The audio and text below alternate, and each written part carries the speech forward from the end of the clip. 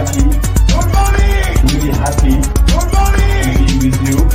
With you. With you. Happy. Really happy. To be with you. With you. With you.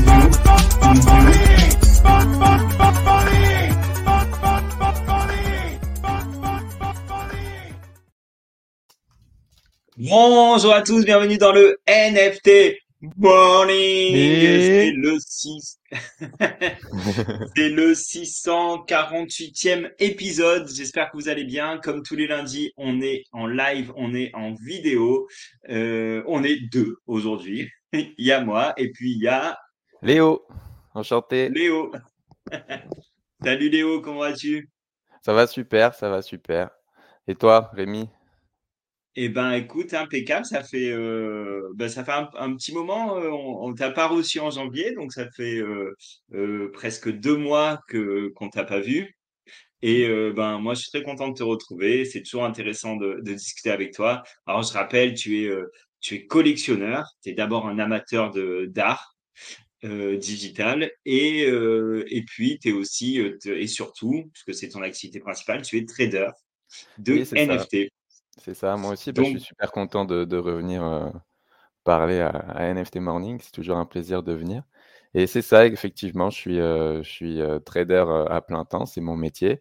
Et j'en profite pour collectionner ce que j'aime bien parce que, voilà, j'aime bien les NFT. Donc, pourquoi pas. Donc voilà, tu mêles l'utile à l'agréable. Oui, Et avec toi, on va discuter dans quelques instants. On va revenir. C'est vrai que t'as pas eu le temps de le faire, donc tu vas nous faire ton récap un peu de tes grands moments de 2023. Ça oui. commence à dater maintenant 2023, mais bon, c'est toujours sympa de regarder un peu dans le rétroviseur ce qui s'est passé. Et puis, nous parler un petit peu de les dernières actus que tu as remarquées qui pouvaient être intéressantes. Mhm. On va en discuter. Peut-être que Simon nous rejoindra. D'accord. On verra ça. Et en fait, on va commencer rapidement par un petit récap. Donc, je vais partager mon écran. Un petit récap des rooms de la semaine dernière, des spaces qu'on a fait ensemble. Alors, hop, je vais essayer celle-là. Allez, c'est parti. Donc, la semaine dernière, on a commencé avec la semaine avec il y a une semaine pile, lundi dernier, avec Mathis Mechner, le journaliste. Et il a été accompagné de Jonathan Béard. Voilà, on était là, plus Simon. Donc voilà, Jonathan Béard, c'est le créateur du jeu Iconics. Mhm. Je sais pas si tu connais ce jeu, Léo? Pas très bien, non. Pas très bien. Non. C'est un jeu de course automobile D'accord. avec des NFT dedans. C'est assez cool. Et c'est un projet qui est en train de prendre pas mal d'ampleur. Il a levé des fonds dernièrement. Ah, super. Et voilà. Et je sais qu'il y a des joueurs du monde entier qui sont addicts à ce jeu. Donc, si jamais tu as l'occasion, je te conseille d'aller. Bon, voilà, Je faut regarderai, ouais. faut aimer la course automobile, quoi. Ouais. Ensuite, mardi, on a retrouvé Annelise et Jessie Jeanne, nos amis de NFT Girls Morning. Et d'ailleurs, voilà, on le voit là à l'écran. Bon, c'est ni l'une ni l'autre, mais il y a un documentaire qui est passé sur Arte. Je l'ai Oui, toujours pas vu. J'en veux. Ouais, moi je tu l'ai l'as vu. vu, toi? Je l'ai vu, ouais, je l'ai vu. Et c'est très D'accord. intéressant. C'est Ouais. euh, c'est très intéressant pour les gens qui découvrent les NFT, mais aussi pour les gens qui sont dedans et qui veulent voir un peu comment les Est-ce que NFT sont t'as appris des présentés, trucs, toi? etc. J'ai pas forcément appris des trucs, mais j'ai appris peut-être une meilleure approche d'expliquer peut-être aux gens qu'est-ce que c'est les NFT ou comment Ouais. aborder le sujet ou des petits détails qui pourraient faire Et, que c'est plus clair. est-ce que c'est par exemple, justement, les gens avec qui, si tu rencontres quelqu'un et qui veut en savoir un peu plus sur ce monde-là, Oui. c'est un documentaire que tu recommanderais?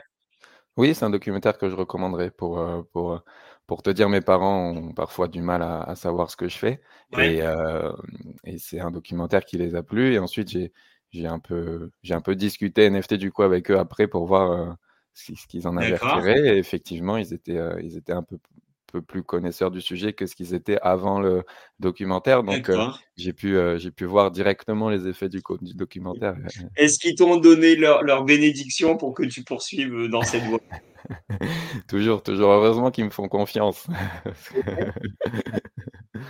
Bon, franchement, je pense que c'est peut-être pas. Je te pose la question en rigolant, mais je pense que c'est peut-être pas souvent le cas. Je sais Mmh. pas. Il y a beaucoup de jeunes qui quittent ou qui, en parallèle de leurs études, font du trading justement, soit de crypto, soit de NFT et tout. Oui, oui, oui, bah, En tant c'était, que parent, en tant que parent, je sais pas comment je le vivrais, tu vois. c'est vrai que Mais bon, ça peut être un peu stressant, surtout que là, pour le coup, j'avais un CDI à Paris, bien placé en ouais. finance et que Ah ouais, j'ai t'as tout commencé à bazardé. voilà. Donc ça peut être stressant, mais bon, voilà, après ils me font confiance, j'ai pas ça se passe Génial. bien entre nous, donc T'es un grand j'ai de la garçon. chance. J'ai de la chance pour, de ce côté-là. Bon, parfait. Et donc, elles sont aussi après. Alors, ça, c'était la première partie de la room, donc c'était sur ce documentaire. Elles en ont parlé parce qu'elles interviennent justement à l'intérieur, et elles ont aussi parlé un peu de toutes les bonnes nouvelles de ce qui allait arriver en 2024. Donc, c'était une room assez cool. Vraiment, je vous conseille de l'écouter. Je poursuis. Désolé, il y a un petit peu de bruit chez moi. Là, il y a des travaux qui commencent. C'était pas prévu, mais bon.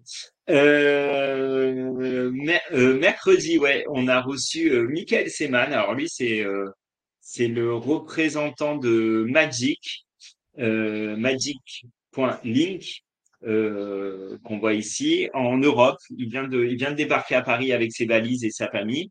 Et voilà, il va développer Magic ici. Et donc voilà, donc en fait, on a beaucoup parlé de marque. C'est une solution on va dire, de wallet abstraction pour les grands groupes.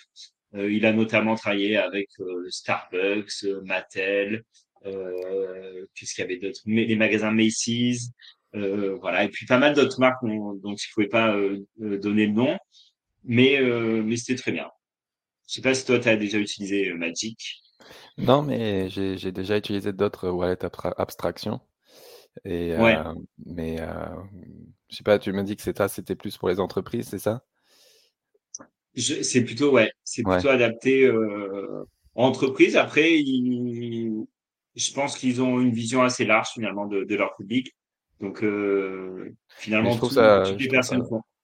ouais, très intéressant. D'ailleurs, il y a un projet qui arrive, une crypto qui s'appelle ZK Sync, qui pousse aussi Ouais, qui pousse, ce concept. Donc, en tant que j'ai farmé un peu ZK Sync et du coup, j'ai utilisé la wallet abstraction et d'accord. je trouve ça intéressant. Ok. C'est alors Z-casting, c'est quoi? C'est un roll-up. C'est ouais, Qui, alors toutes les spécifications techniques, je pourrais pas toutes d'accord. les Et décrire, là, en fait, t'as mais c'est farmé un parce qu'il y a un L1. airdrop. C'est un layer one qui arrive avec, un peu plus de 700 millions de funding et Waouh. hem et et c'est le plus gros funding qui arrive là, qui va dropper son token normalement. Il le confirme jamais en avance, mais normalement il y a un token qui arrive. Et Ok. d'ailleurs, les mouvements de Petit Penguins qu'on a vu la semaine prochaine, on va en parler, est un peu relié à ça. Et, Ok. et donc, D'accord. et Donc là, donc tu nous ça, teases de la suite. voilà, je tease la suite.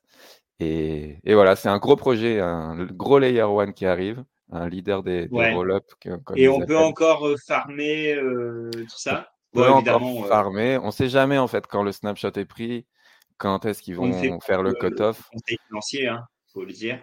Jamais. Jamais un conseil financier.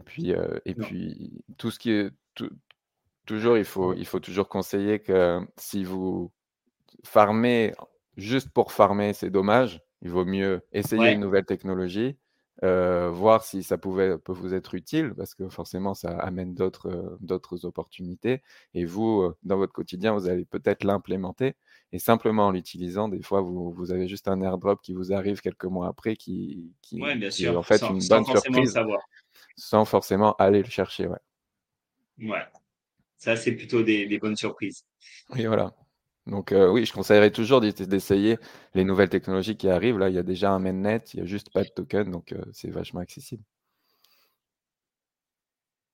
Alors, on a poursuivi cette room jeudi avec deux projets liés à la photo. Donc ça, l'image, elle est tirée du projet 99 Cameras Club. Moi, c'est un projet que j'aime beaucoup, hein, qui est porté par Federico Benincasa. On a déjà reçu les deux projets, de toute façon, les deux personnes, on les a reçus à différentes reprises. Mais finalement, bah, l'histoire de cette collection enfin, de ce club de collectionneurs, c'est parti de la collection d'appareils photo du père de Federico, qui a plus de 2000 appareils de mémoire. Et en fait, l'idée, c'est de créer un peu la collection ultime d'appareils de photo anciens et d'impliquer toute une communauté autour de passionnés. Voilà, bon, moi j'adore.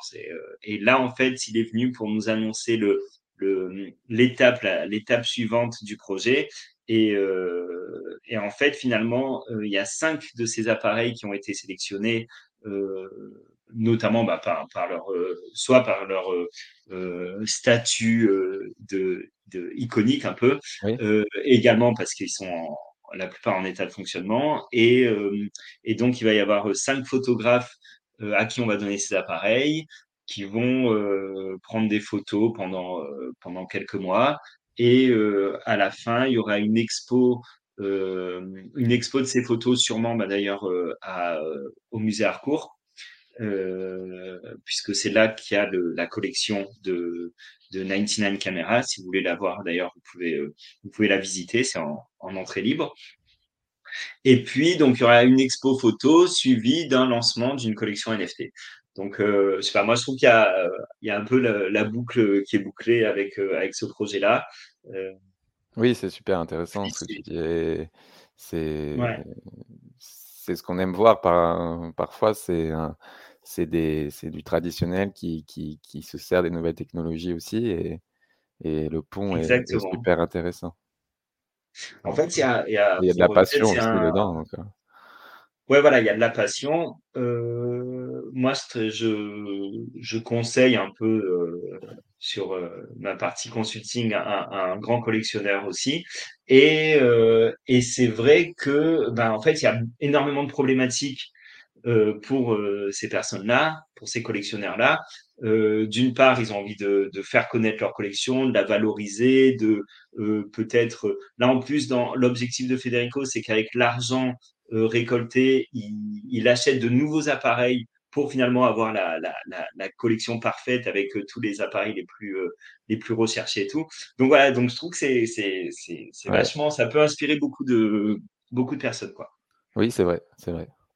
Les NFT sont une bonne manière d'impliquer les gens aussi, ça Ben ouais, je pense que c'est ça pourrait être un projet qui aurait du succès en crowdfunding aussi, mais pourquoi pas utiliser les NFT, ouais, pour en fait ajouter un après, niveau d'implication, limite. il pourrait y avoir une étape d'après avec peut-être avec un token lié à la collection, avec Oui, un ouais bon voilà, ouais, à voir. ouais, Je ouais. sais pas comment ce sera peut-être l'étape d'après pour 2025. Et pour finir la semaine, room fiscalité. Je pense que ça peut t'intéresser. Léo, peut-être tu as des problématiques toi-même fiscales. Bon, on n'est pas trop rentré dans les détails, hein, c'est quand même. Mais voilà, il y avait l'avocat Alexandre Lourimi, qui fait partie du cabinet Orwell, qui est vraiment un cabinet, un des quelques cabinets en tout cas sur la place de Paris qui s'est vraiment spécialisé dans ce monde-là, dans le monde de la blockchain, des NFT, de la crypto et tout. Il Mmh. accompagne pas mal de projets Web3. Et donc voilà, donc on a fait un petit euh,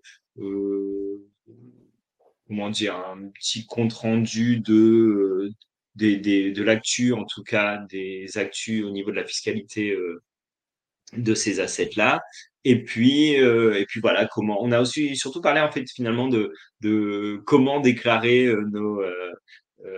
les NFT ou nos cryptos dans le cadre d'une déclaration Oui. d'impôt sur le revenu, tout ça. Donc voilà, je vous invite à écouter toutes ces rooms, c'était intéressant. Et j'arrête le partage et je te retrouve, hop, dans le studio. Voilà. Welcome back. Et donc, ah ouais, ben déjà, au niveau de la fiscalité, toi, c'est un problème pour toi? C'est vraiment un truc auquel Non, je trouve qu'ils tu, ont simplifié justement depuis ouais, 2023 et je me pose pas trop des questions. J'essaie d'accord. d'aller au plus simple. Toi, t'as un expert comptable qui s'occupe de toi? Non, moi je déclare ce que je sors et voilà. Je me, D'accord. je me, pour l'instant, je ne fais que ça. D'accord. Allez, on passe à autre chose. On va donc parler de l'année 2023. Allez, on appuie sur le bouton rembobiner. Et donc, Léo, alors je vais faire appel à ta mémoire, mais 2023, finalement, c'est quoi pour toi? Qu'est-ce qui a marqué cette année-là? Pour moi, 2023, bon, si on veut tout de suite la ramener à l'actualité, c'est que ce n'est pas Ouais. forcément les projets qui étaient populaires pendant que tout était bas, qui sont aussi populaires pendant que tout est haut. C'est-à-dire que Alors, attends, on va souvent la dans refaire le celle-là. c'est-à-dire qu'il y a beaucoup de gens qui disent: «Bon, ben, restez pendant le beer, comme ça vous verrez les Ouais. projets qui sont solides, qui restent en Ah haut, oui, qui qui buzzent et vont cetera». remonter. Et c'est sûrement les projets quelques mois après qui seront toujours en haut, qui vont remonter et qui vont dominer l'actualité et qui vont aller le plus haut. Et c'était pas Et forcément finalement, vrai. C'était pas ouais. forcément vrai, aussi bien dans les NFT que dans les meme coins ou les choses comme ça. Et je trouvais ça très intéressant. Par exemple, on avait Opepen qui Ça veut faisait dire énormément finalement de que bruit. ce qu'on a qualifié de blue chip il y a peut-être un an, Même moins, 6-7 mois pendant l'été, là où tout d'accord. était On bas. se rend compte que finalement, c'est pas, ça va pas forcément évoluer de la même manière que le reste du marché. Ben il y en a, oui, effectivement, ils ont bien buzzé, c'est-à-dire que Pudgy Penguins, effectivement, il a confirmé, son uptrend, il a continué son uptrend. Mais Est-ce que quand on c'est pas voit, une exception en fait finalement, ce projet-là? ben moi, je pense, oui, qu'il y a des nouveaux narratifs qui se créent quand il y a le bitcoin qui remonte, qui emmène tout le marché, mais pas tout le marché dans sa globalité. Il y a quand même, des choses qui ne montent pas, il y a des choses qui sont passées, il y a des choses qui ne sont plus d'actualité et hem et c'est vrai qu'il y a beaucoup de narratifs qui étaient faits autour de, beh, écoutez, là, on est en août et par exemple, un des premiers projets d'art, c'est, Opepen, de Jack Butcher Ouais, qui oui, très faisait bien. beaucoup de bruit à l'époque et je dis pas qu'il va pas monter plus tard, mais aujourd'hui, on a un bitcoin qui va mieux, un marché qui va mieux, des projets qui sont montés et on peut dire qu'on est soit dans un pré-bull, soit dans un bull suivant, à quel point on est optimiste et Opepen eh beh, au contraire, lui, a baissé dans son floor price, il est moins dans l'actualité, il a moins de de portée, culturelle pour l'instant, C'est intéressant, aujourd'hui hein.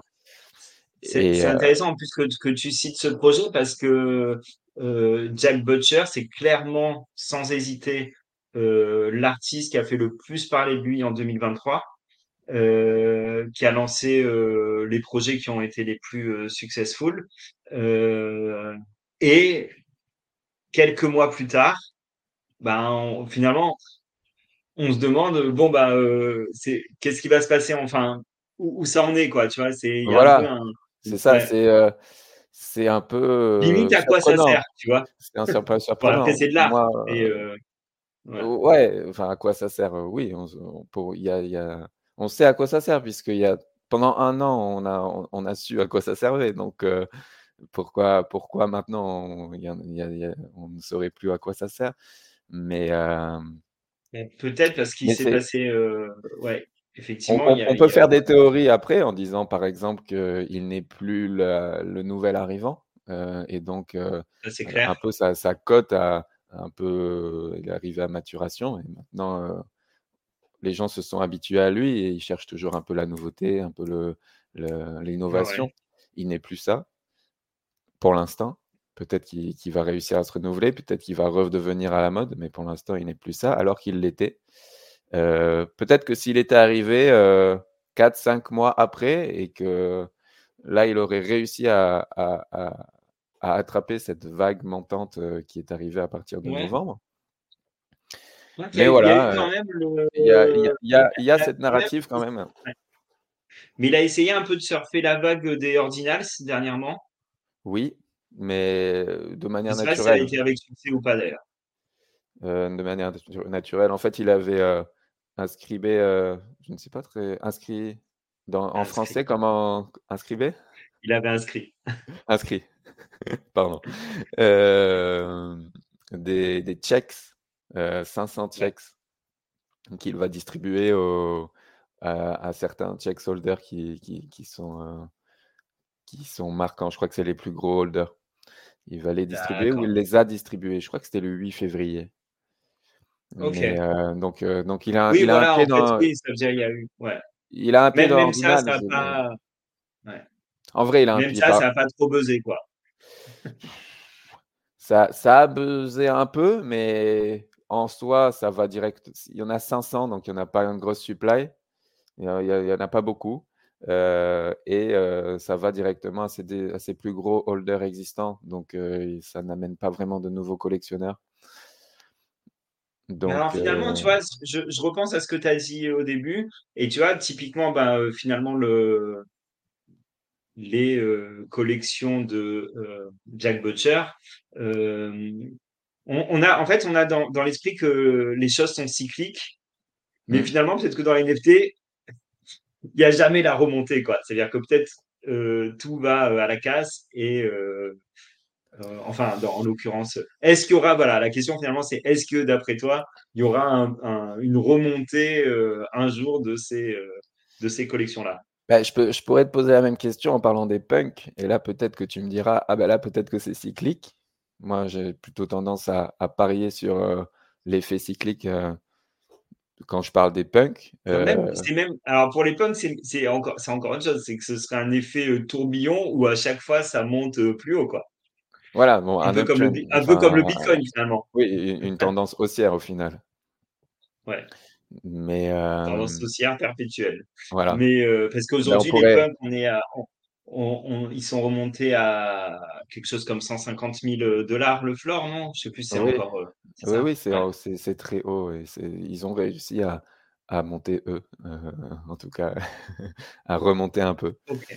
Donc, ouais, Donc ça, c'était, on pourrait argumenter que ça sera la même chose pour les collections de Jack Butcher. C'est-à-dire que d'accord. elles sont montées très hautes. Mhm. Elles sont descendues un peu aujourd'hui, mais elles ne s'en sont pas cassées la figure. Attention, c'est juste qu'elles sont pas montées avec le Bitcoin, mais même si elles sont un tout petit peu descendues, elles ne se sont pas cassées la figure. Ok. Euh, et pourquoi pas, dans quelques mois, il revient à la mode et ces collections Oui, bien reprennent de la sûr. valeur.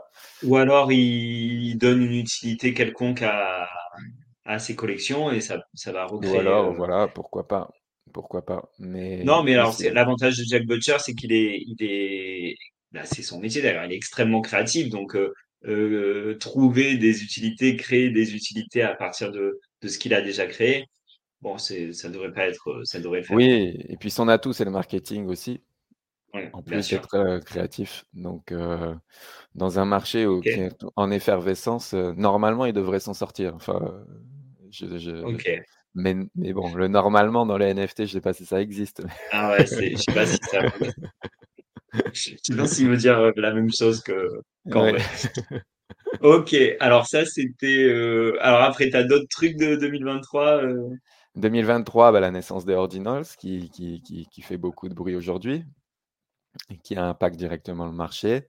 Après, on pourrait faire chronologique. Je me rappelle, on a commencé par un gros boom des marchés de l'art avec des open edition qui se vendaient à l'appel en janvier C'est et vrai. début février.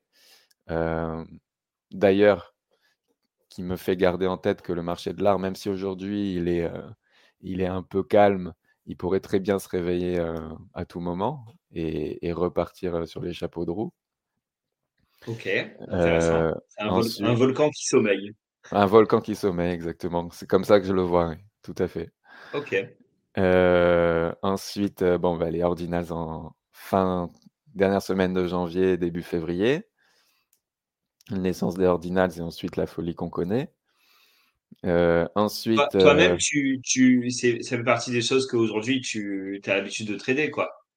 je trade moins. Je suis plus, j'ai plus l'habitude du marché Ethereum. Donc, en second D'accord. marché, je me concentre sur l'Ethereum. Mais en tant que mint, sur les marchés primaires, oui, je regarde ce qui se fait.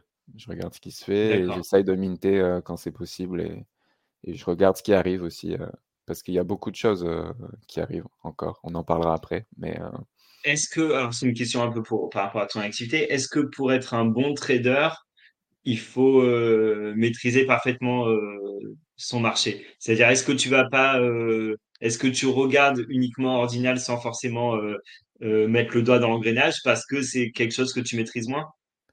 je suis très. Alors, ça dépend des domaines. Moi, je suis très frileux sur le marché secondaire parce que j'ai commencé par perdre de l'argent sur le marché secondaire, donc je sais que je suis pas un génie du marché secondaire. Et C'est à force de travail, j'ai fini par gagner de l'argent. Mais je sais ouais, ouais, que bien sûr. ça paraît évident quand tu n'es pas impliqué dedans, mais je sais que il faut que je fasse très attention. Et donc, Ouais, je ouais, bien fais sûr. très attention. Je fais très attention et je connais le marché d'Ethereum. Tu fais J'étudie le attention marché de de ne pas l'Ordinals, tomber dans le FOMO par d'une exemple. collection ou d'un. Ouais, ouais, ouais. Par exemple. Et donc, voilà. Là, je trade sur le marché Non, mais c'est d'Ethereum intéressant. Non, mais et c'est vrai, moi, j'étudie. je suis comme toi, en fait. Dès que j'ai voulu trader sur du marché secondaire, je perdais, quoi. Parce que, Ouais, en fait, soit j'achetais jamais au bon moment, et même quand c'était le bon moment, et ben, je revendais toujours au mauvais moment, ou alors je me le gardais sous les bras, puis voilà, et puis ça dort dans un wallet, et ça dort dans un wallet, ça vaut plus rien. Bon. ouais. Donc voilà, Non, c'est très compliqué. Donc, mais en marché primaire, je trouve ça plus facile. Tu vois les Mm. projets qui vont arriver dans une semaine, 2 semaines, tout le monde en parle et forcément, entre guillemets, ça Mais va, alors, attends, parce que c'est intéressant cette discussion. En fait, le pire finalement dans cette configuration-là, c'est quand tu prends la confiance. C'est-à-dire quand tu arrives à faire un peu des allers-retours sur le marché secondaire, sur une collection, et tu dis, bon, bah, c'est bon, je sais qu'il faut que j'achète à temps, que je revende à temps et tout. Et généralement, c'est là que tu te fais fracasser parce que oui, finalement, la collection se pète la gueule et toi, tu te retrouves avec ton bac ah oui, oui. de NFT, quoi. Mais bon, si tu Voilà. gagnes plus que tu perds, pourquoi pas? Mais Ben non, parce que tu en veux toujours plus, donc tu tu en rachètes veux toujours toujours plus, plus et ouais, puis ouais, c'est vrai, tu vois ce que je veux dire. c'est vrai, c'est vrai. Non, ça change très vite, ça Donc change très, très méfiez-vous. vite. Ça change très, très Ouais, vite d'une semaine à l'autre, c'est plus les mêmes vérités. Après, il y a c'est des vrai. cycles et cetera, mais ouais. Trop cool. 2023, moi, si je te dis Sam Sprat, Oui, fin août, ouais, non, mais heu ça fait partie de tes highlights de l'année. ça fait partie des highlights, ouais, ça fait partie du fin d'été, un peu artistique où tu avais les gros projets qui étaient enfin les gros noms qui arrivaient encore à être là, qui arrivaient à réunir des des gros collectionneurs. Un peu avant l'été, on avait vu ça avec une collection piano, j'ai perdu le nom je crois que c'est Alpha Century Kid qui avait fait cette collection-là en mai. Je sais pas du tout. Ouais, ok.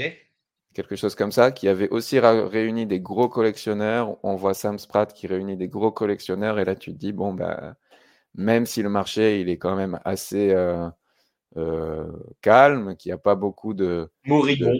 de portefeuilles, il y a encore des gros collectionneurs, il y a encore beaucoup d'argent qui peuvent arriver et tu te dis, bon, bah, pourquoi pas, hein, il faut juste être patient et être là, quoi. Et effectivement, ça a repris. Donc, moi, je vois ça un peu Et comme Sam Sprat, tu vois, c'est clairement le genre d'artiste. tu parles de grands collectionneurs, qui peut amener avec lui des collectionneurs du monde réel, quoi. C'est-à-dire des gens qui, Oui, à travers un projet comme ça, à travers The Monument Game, et toute cette gamification de l'art, qui est quelque chose qu'on n'a pas l'habitude finalement dans la vraie vie, quoi. mm, Je pense qu'il y a un truc, voilà, c'est quelque chose d'assez assez passionnant à suivre. c'est vrai. D'un point de vue artistique, totalement. Après, c'est vrai que je t'ai fait une analyse d'un point de vue marché, mais d'un Ah point de oui, vue, pardon. Non, mais non, c'est vrai. Mais bon, d'un point de vue c'est artistique, complémentaire. totalement, oui, oui. Il y a aussi Sotheby's qui avait fait sa première vente primaire en juillet. Donc voilà, ça s'inscrivait un peu dans l'arc Ah oui, des le collections chères, travail.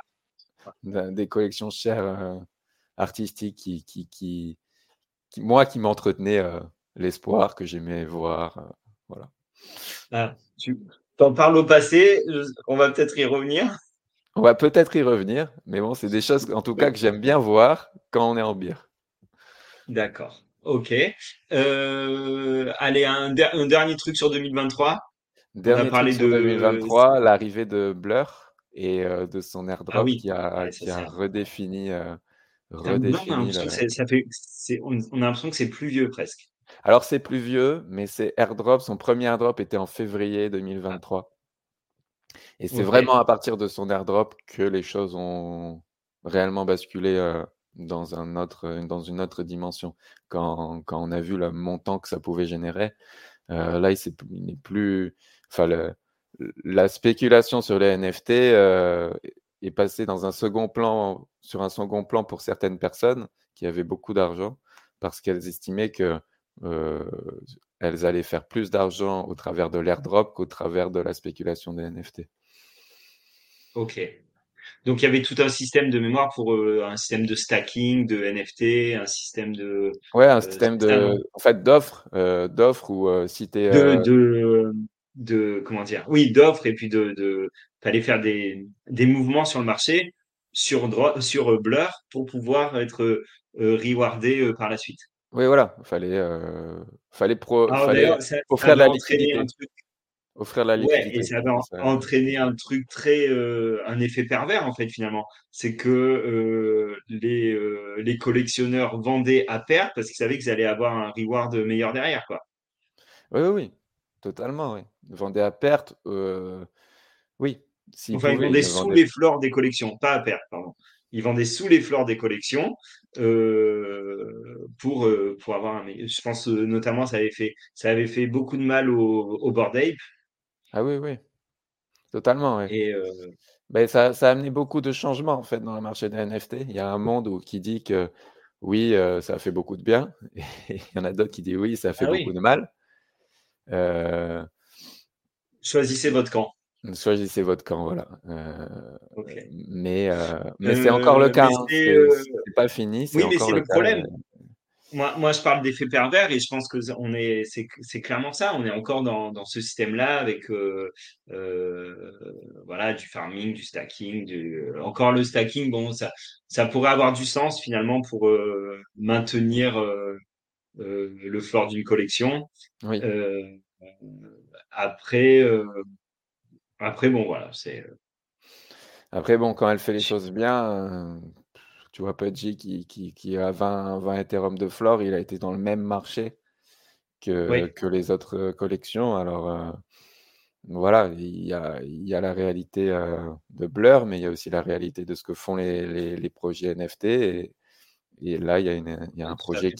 qui a réussi à sortir de l'eau. Donc, pourquoi pas? Ça n'a pas empêché, en tout cas, Pudgy d'être d'être au top.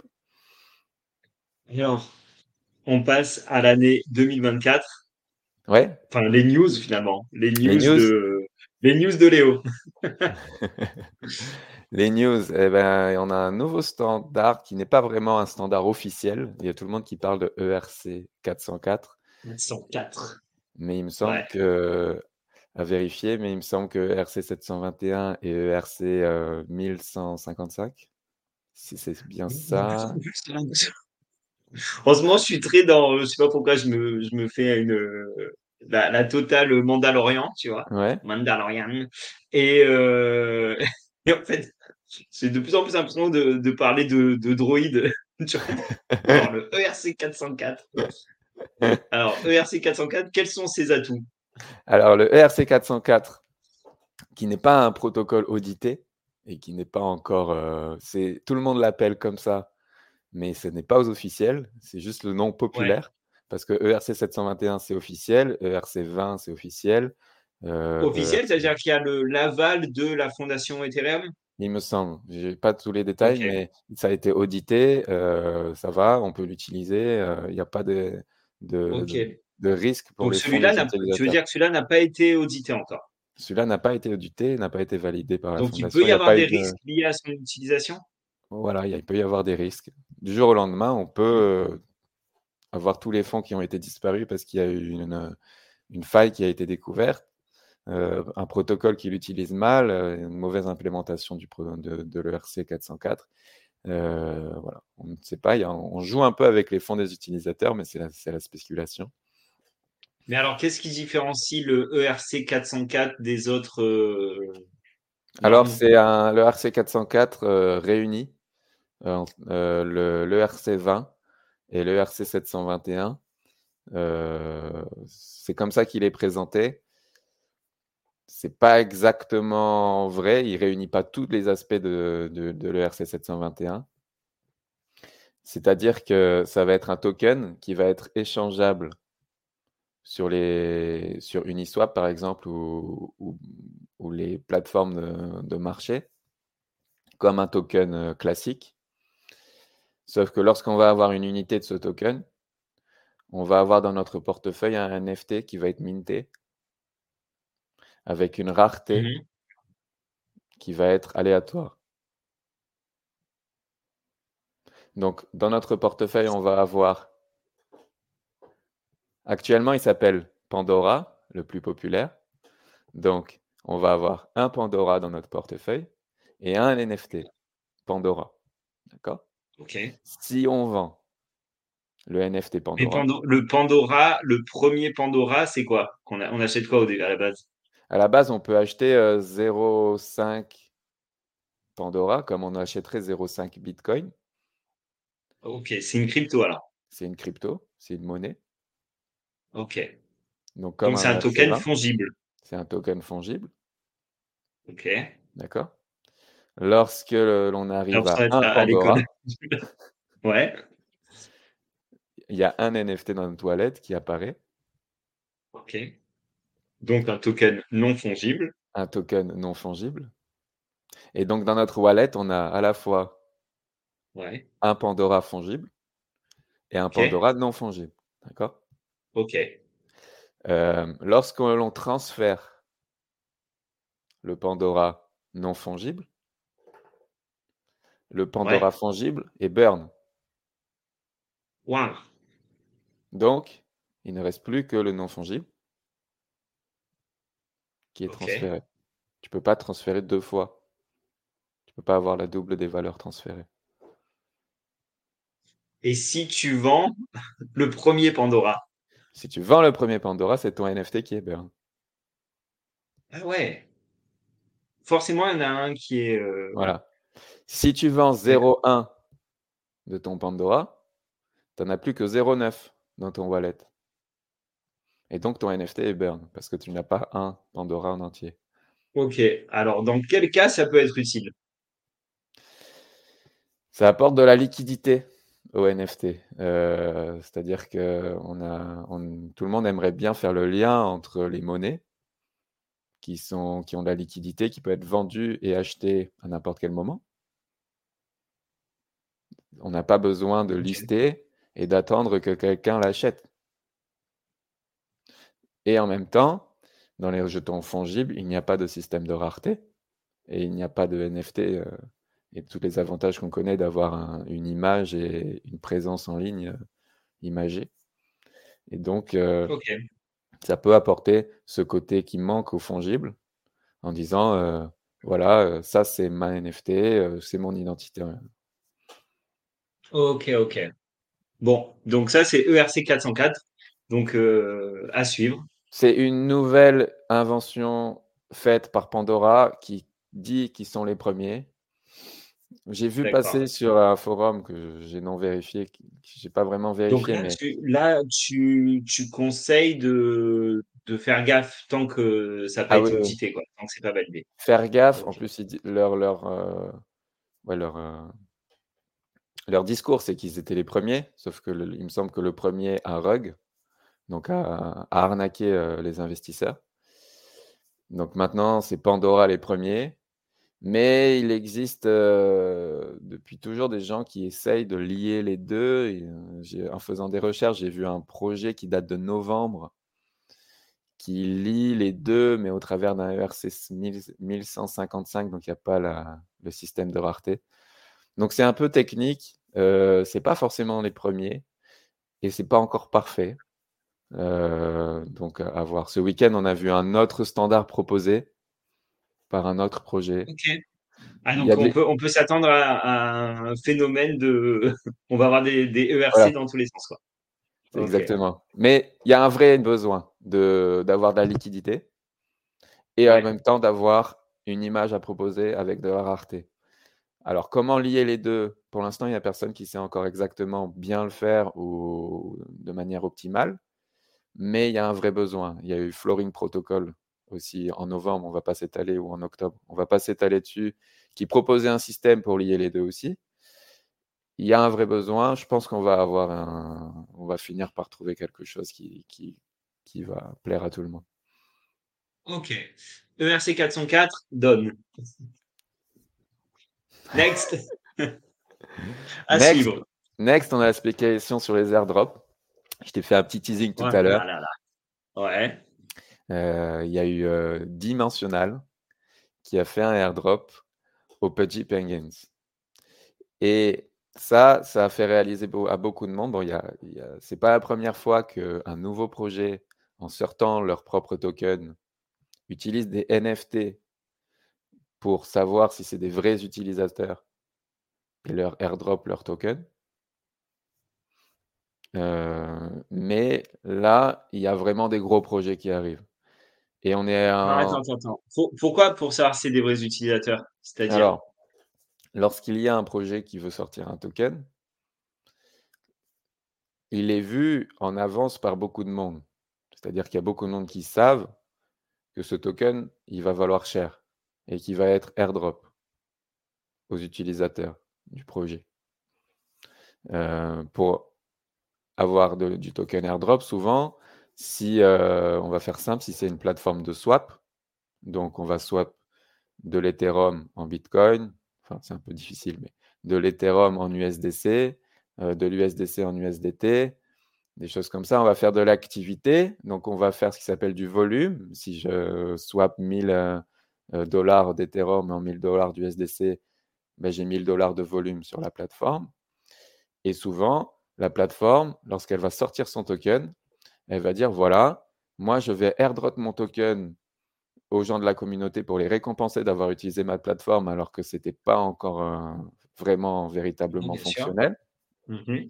Donc, à tous ceux qui ont fait, par exemple, plus 1000 de volume sur ma plateforme, je vais airdrop tant de mon token et ça peut Bien. parfois ne rien valoir et parfois valoir des milliers et des milliers d'euros. Oui, Et donc, il y a plein de monde qui font, ben, très bien, on sait à peu près que le volume, ça va compter. On fait 10 portefeuilles, 20 portefeuilles, 40 ah portefeuilles, oui, et il bien y en a sûr. qui font 1000 portefeuilles en Et qui disant, se transfèrent de l'un vas-y, à l'autre. on fait 1000 volumes sur 1000 portefeuilles, et après, on a de Ah oui. l'airdrop, quoi.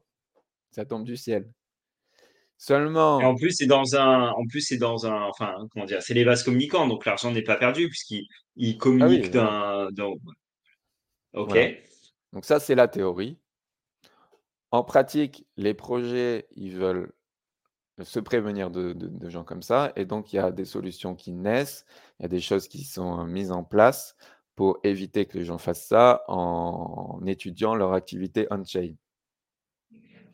D'accord. Mais actuellement, il n'y a pas de choses qui sont avérées marchent à 100%. Ouais. On peut, à part les NFT, parce que c'est pas possible qu'un mec achète 1000 Pudgy Penguins, par exemple. Aujourd'hui, c'est pas possible, non. Ou 10 000 ou 100 000 ou 1 million, c'est pas possible, tu vois? Il y a 10 000 Parce que Pudgy c'est trop Penguins, cher. c'est trop cher, ça ferait monter le Ouais. floor de manière, incroyable Ah oui. et ça serait pas rentable. D'abord, ça serait pas rentable, ensuite ça m'étonnerait qu'il y ait beaucoup de monde qui ait assez de fonds et de toute manière, il y a 10 000 Pudgy qui existent dans le monde, donc il peut pas y avoir Ouais. 100 000 d'achetés. Donc OK. si tu airdrop un peu de ton projet, de tes tokens aux holders des Pudgy, Mmh. déjà tu t'assures à ne pas airdrop tes tokens à quelqu'un C'était qui que a triché. les Pudgy Penguins ou également tout l'écosystème, les Lil Pudgy et... Alors ça dépend des projets et non, là pour le coup c'était que D'accord. les gros Pudgy. OK. Joufflu. Mais là, on parle des Pudgy Penguins. Après, chaque projet a ses spécificités, les NFT Ouais, ouais. qu'il préfère, etc. Mais là, je parle des Pudgy parce que c'est une des raisons pour lesquelles ils sont montés au-dessus de 20 Ethereum ce week-end. Et donc voilà, si tu donnes un peu de ton projet aux Pudgy Penguins et qu'en plus tes tokens ils valent pas 0 $, déjà tu Donc 20 t'assures. Ethereum, c'est-à-dire que le floor était à 50 000 $, à peu près. Là, le floor actuellement, il est à 20 Ethereum, donc à 50 000 $. Et ouais, OK. ouais, ils sont bien montés, ils sont bien montés. Et, euh, et donc, Ouais. les tokens sont donnés au podier. Déjà, tu t'assures que les gens ils trichent pas. Et ensuite, tu t'assures que c'est un peu des holders qui ont du mal à vendre. C'est pas Non, des. c'est marrant. Alors, pourquoi choisir les Pudgy Penguins et pas les Bored Ape ou les CryptoPunk Parce que c'est ceux ou qui une ont autre le plus collection? de résonance sur les réseaux en ce moment. Donc, en plus de donner à des bonnes personnes, ça fait de la résonance pour le projet. Ça lui fait Donc, en fait, c'est un cercle un coup virtueux marketing. Coup pour marketing. les collectionneurs, quoi, les Voilà. holders. Voilà, pour les holders et pour les projets aussi. Donc, ça convient à tout le monde. Et celui qui a fait ça, c'est un projet qui n'avait normalement pas grand-chose à voir avec les Pudgy Penguins, Ouais, ouais. à part qu'il faisait partie de la communauté, mais c'est un peu Ah, OK. Ah oui, leur, il y a un lien quand même. mais c'est un peu leur excuse, parce qu'en vrai, c'est un peu un coup marketing. D'accord. C'est Et facile de faire partie de la communauté, il suffit d'en acheter un, quoi. voilà, ça va vite, hein. Ils auraient pu faire la même chose avec Azuki ou N'importe qui. ouais. Ouais. Sauf qu'ils ont choisi les OK. Pudgy Penguins. Petit détail, les deux plus gros projets qui arrivent cette année, c'est Layer 0, enfin les plus gros projets, Layer 1, donc les plus gros funding. Oui. Layer 0, c'est 400 ou 500 millions de funding, quelque chose comme ça. ZK Sync, dont on parlait, c'est Ouais, qu'on a 700 parlé. millions de Ouais. funding. Et Pudgy, le projet en lui-même est impliqué avec les deux. Ah oui, Et donc, il est très possible que il y a un airdrop qui il va a. se passer la même chose avec les autres projets.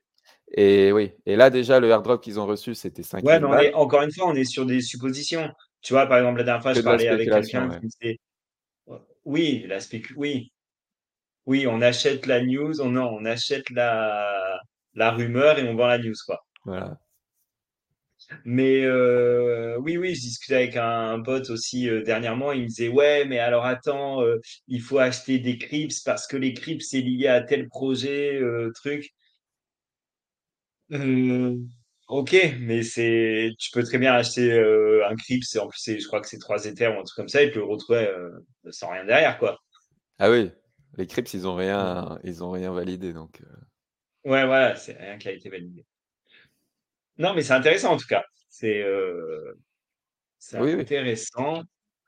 Et, ce qui est marrant, c'est que tu te dis, bah, aujourd'hui, c'est les petits penguins parce qu'il y a cette hype autour. Euh, Oui, Demain, ce sera sûrement une autre collection, quoi. ah oui, c'est En très fait, possible. c'est un peu, je sais pas, moi, j'ai l'impression que c'est un peu le tiercé, quoi. T'es là, t'as 300 chevaux, il faut choisir le bon, mais bon, tu sais jamais à l'avance, quoi. Tu supposes que celui-là sera pas trop mauvais. Ouais, ouais, ouais. Non, il faut être au courant du marché, et essayer de pas investir ce que tu es pas prêt à Ouais, perdre. ouais, bien sûr. OK, Et après OK. c'est Donc ça, c'était, les airdrops. les airdrops, ouais, Ah, les mais airdrops qui je suis sûr arrivent. que tu as des trucs dans l'art. Dans l'art, Il se passe il y des trucs a, dans l'art ou c'est c'est un peu calme en ce moment, mais ce week-end, on a un vu peu un nouveau projet de, punk, ah oui! 659. Ah non, moi je parlais pas de ça, mais OK, vas-y. OK, Vas-y, heu, vas-y, parce que je l'ai vu celui-là aussi, mais, OK. alors il a lancé quoi finalement? Il a lancé c'est un token, c'est quoi? Non, non, c'est, une plateforme un peu, identique à Artblock qui va Ah! c'est un peu un studio qui va proposer des projets. Et Mais j'ai vu, il y a une collection de NFT il y a une qui a co été oui, oui, lancée. il y a une collection, la première du coup, ça a été fait par 659, mais il y en aura d'autres à la manière de Artblock. Bah, ça peut-être je vais peut-être partager l'écran, je vais essayer de le retrouver. C'est pas mal peut-être à montrer. Ouais, c'est l'art, ça ressemble à l'art génératif, classique. Donc ce serait pour Oui, si on reprend, mais l'équivalent d'Artbox, on est sur, alors attends, ce serait comme ah non, c'est même pas les Chromie Squiggle, non? Quelque chose comme ça? oui, quelque chose comme Je sais même ça, pas sauf si que les Squiggle c'est la 659 je sais même pas si les Squiggle c'est la première collection. Je suis pas sûr. ah, je sais pas, je sais pas. Alors attends, je crois que c'est Next Gen, c'est ça? Non? Oui, c'est ça. Ah ouais, alors attends, je vais partager, hop, comme ça on le montre en même temps.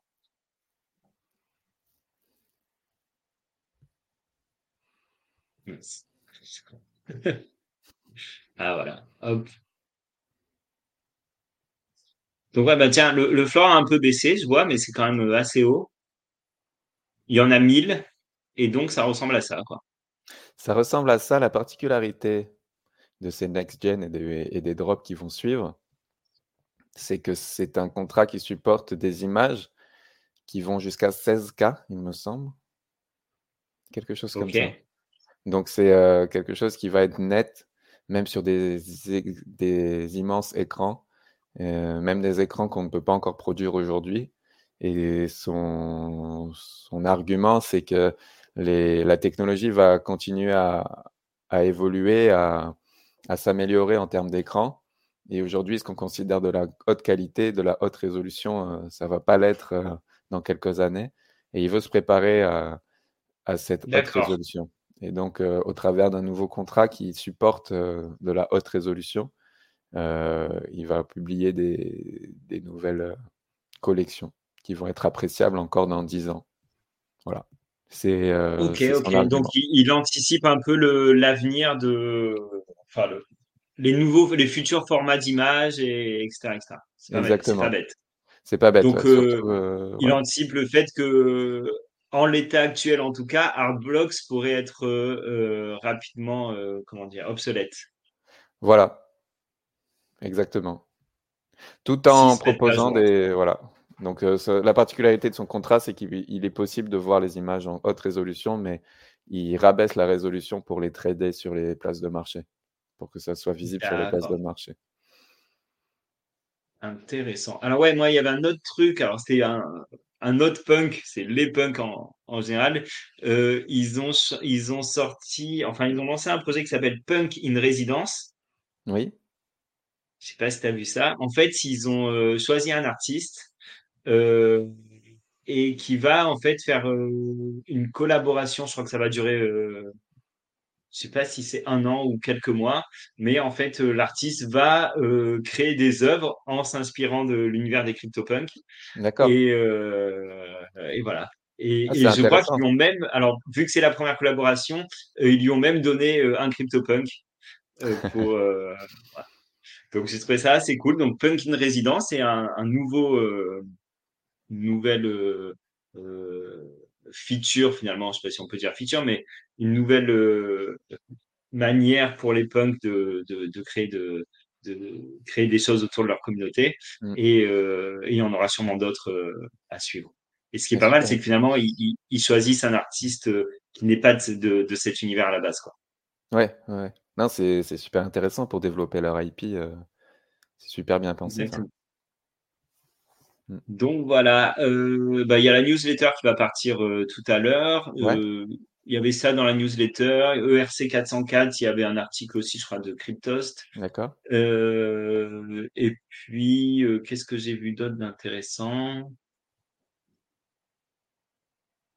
Je sais plus. Mais bon, je vous conseille de la lire. Elle est, comme d'hab, quoi. Il y a un peu la revue de presse et il y a surtout ben, les rooms qui vont suivre cette semaine. Donc demain, on va parler de certification d'œuvres d'art. Ça pourrait être des diplômes, ça pourrait être finalement tout ce qui est actif réel. Mais là, on va parler d'œuvres d'art avec la Fondation Cherki, qui a été accompagnée par Pioche sur ce projet de certification sur la blockchain des œuvres de la Fondation. Mercredi, c'est la Room Corpo de Jen qui va recevoir Veleyen, qui est cofondateur de l'agence NFTs. Donc là, en fait, on aura une room, il y aura pas de corpo, mais il y aura la vision finalement des agences et la manière dont elles accompagnent ces grands groupes.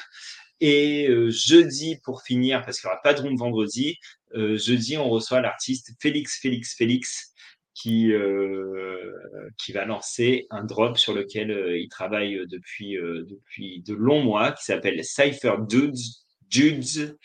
Et vous pouvez aller d'ailleurs commencer à voir un petit peu ce qui se passe. Voilà, et le drop aura lieu dans une dizaine de jours, je crois. Donc voilà, et ben écoute, c'est tout pour aujourd'hui. Merci Léo. On était Merci à un peu toi. seul ce matin, mais c'était très sympa. Oui, oui, c'était très agréable. Hâte de te reparler ben, au mois de mars du coup. Ouais, Je sais pas et si d'ici là, on se croisera à NFT Paris ou pas. Je sais pas si tu as je prévu pense pas y de aller, non, rentrer. je pense pas y aller, mais pourquoi pas se D'accord. croiser sur Nice, avec plaisir. Eh bah oui, c'est vrai. C'est vrai qu'on est à Nice. Et il fait très beau aujourd'hui. Ouais, il fait très beau. Passe une très bonne journée et à vous tous, je regarde un peu les commentaires. Cool de prendre le café en vous écoutant. Ben, merci NF Ape. Bonjour, que pensez-vous de VV NFT? Ça fait longtemps que j'ai plus entendu. VV. VV, ouais. Mais ils sont encore VV, ouais. Je Ils ont sais toujours plus si c'est l'application, encore actif. je sais plus non plus. Ils avaient fait énormément de collabs avec ils avaient fait avec des grands noms, avec Disney, avec plein de trucs. VV, il y avait quoi? Il y avait pas mal Ouais, il y de. avait Il y avait Spider-Man Matrix, je crois qui aussi. ouais. Ouais, il y Je avait crois que Matrix était sur VV également. plein de personnages Mais comme ça alors avec des là, grosses collabs. Mmh. bon, VV, J'en entends j'ai plus, pas trop d'avis là. ouais, Ouais. j'en entends plus parler en tout cas. Bon, bah écoute, merci. Et puis à vous tous, good. Bye. Happy. Good morning. Really happy. Good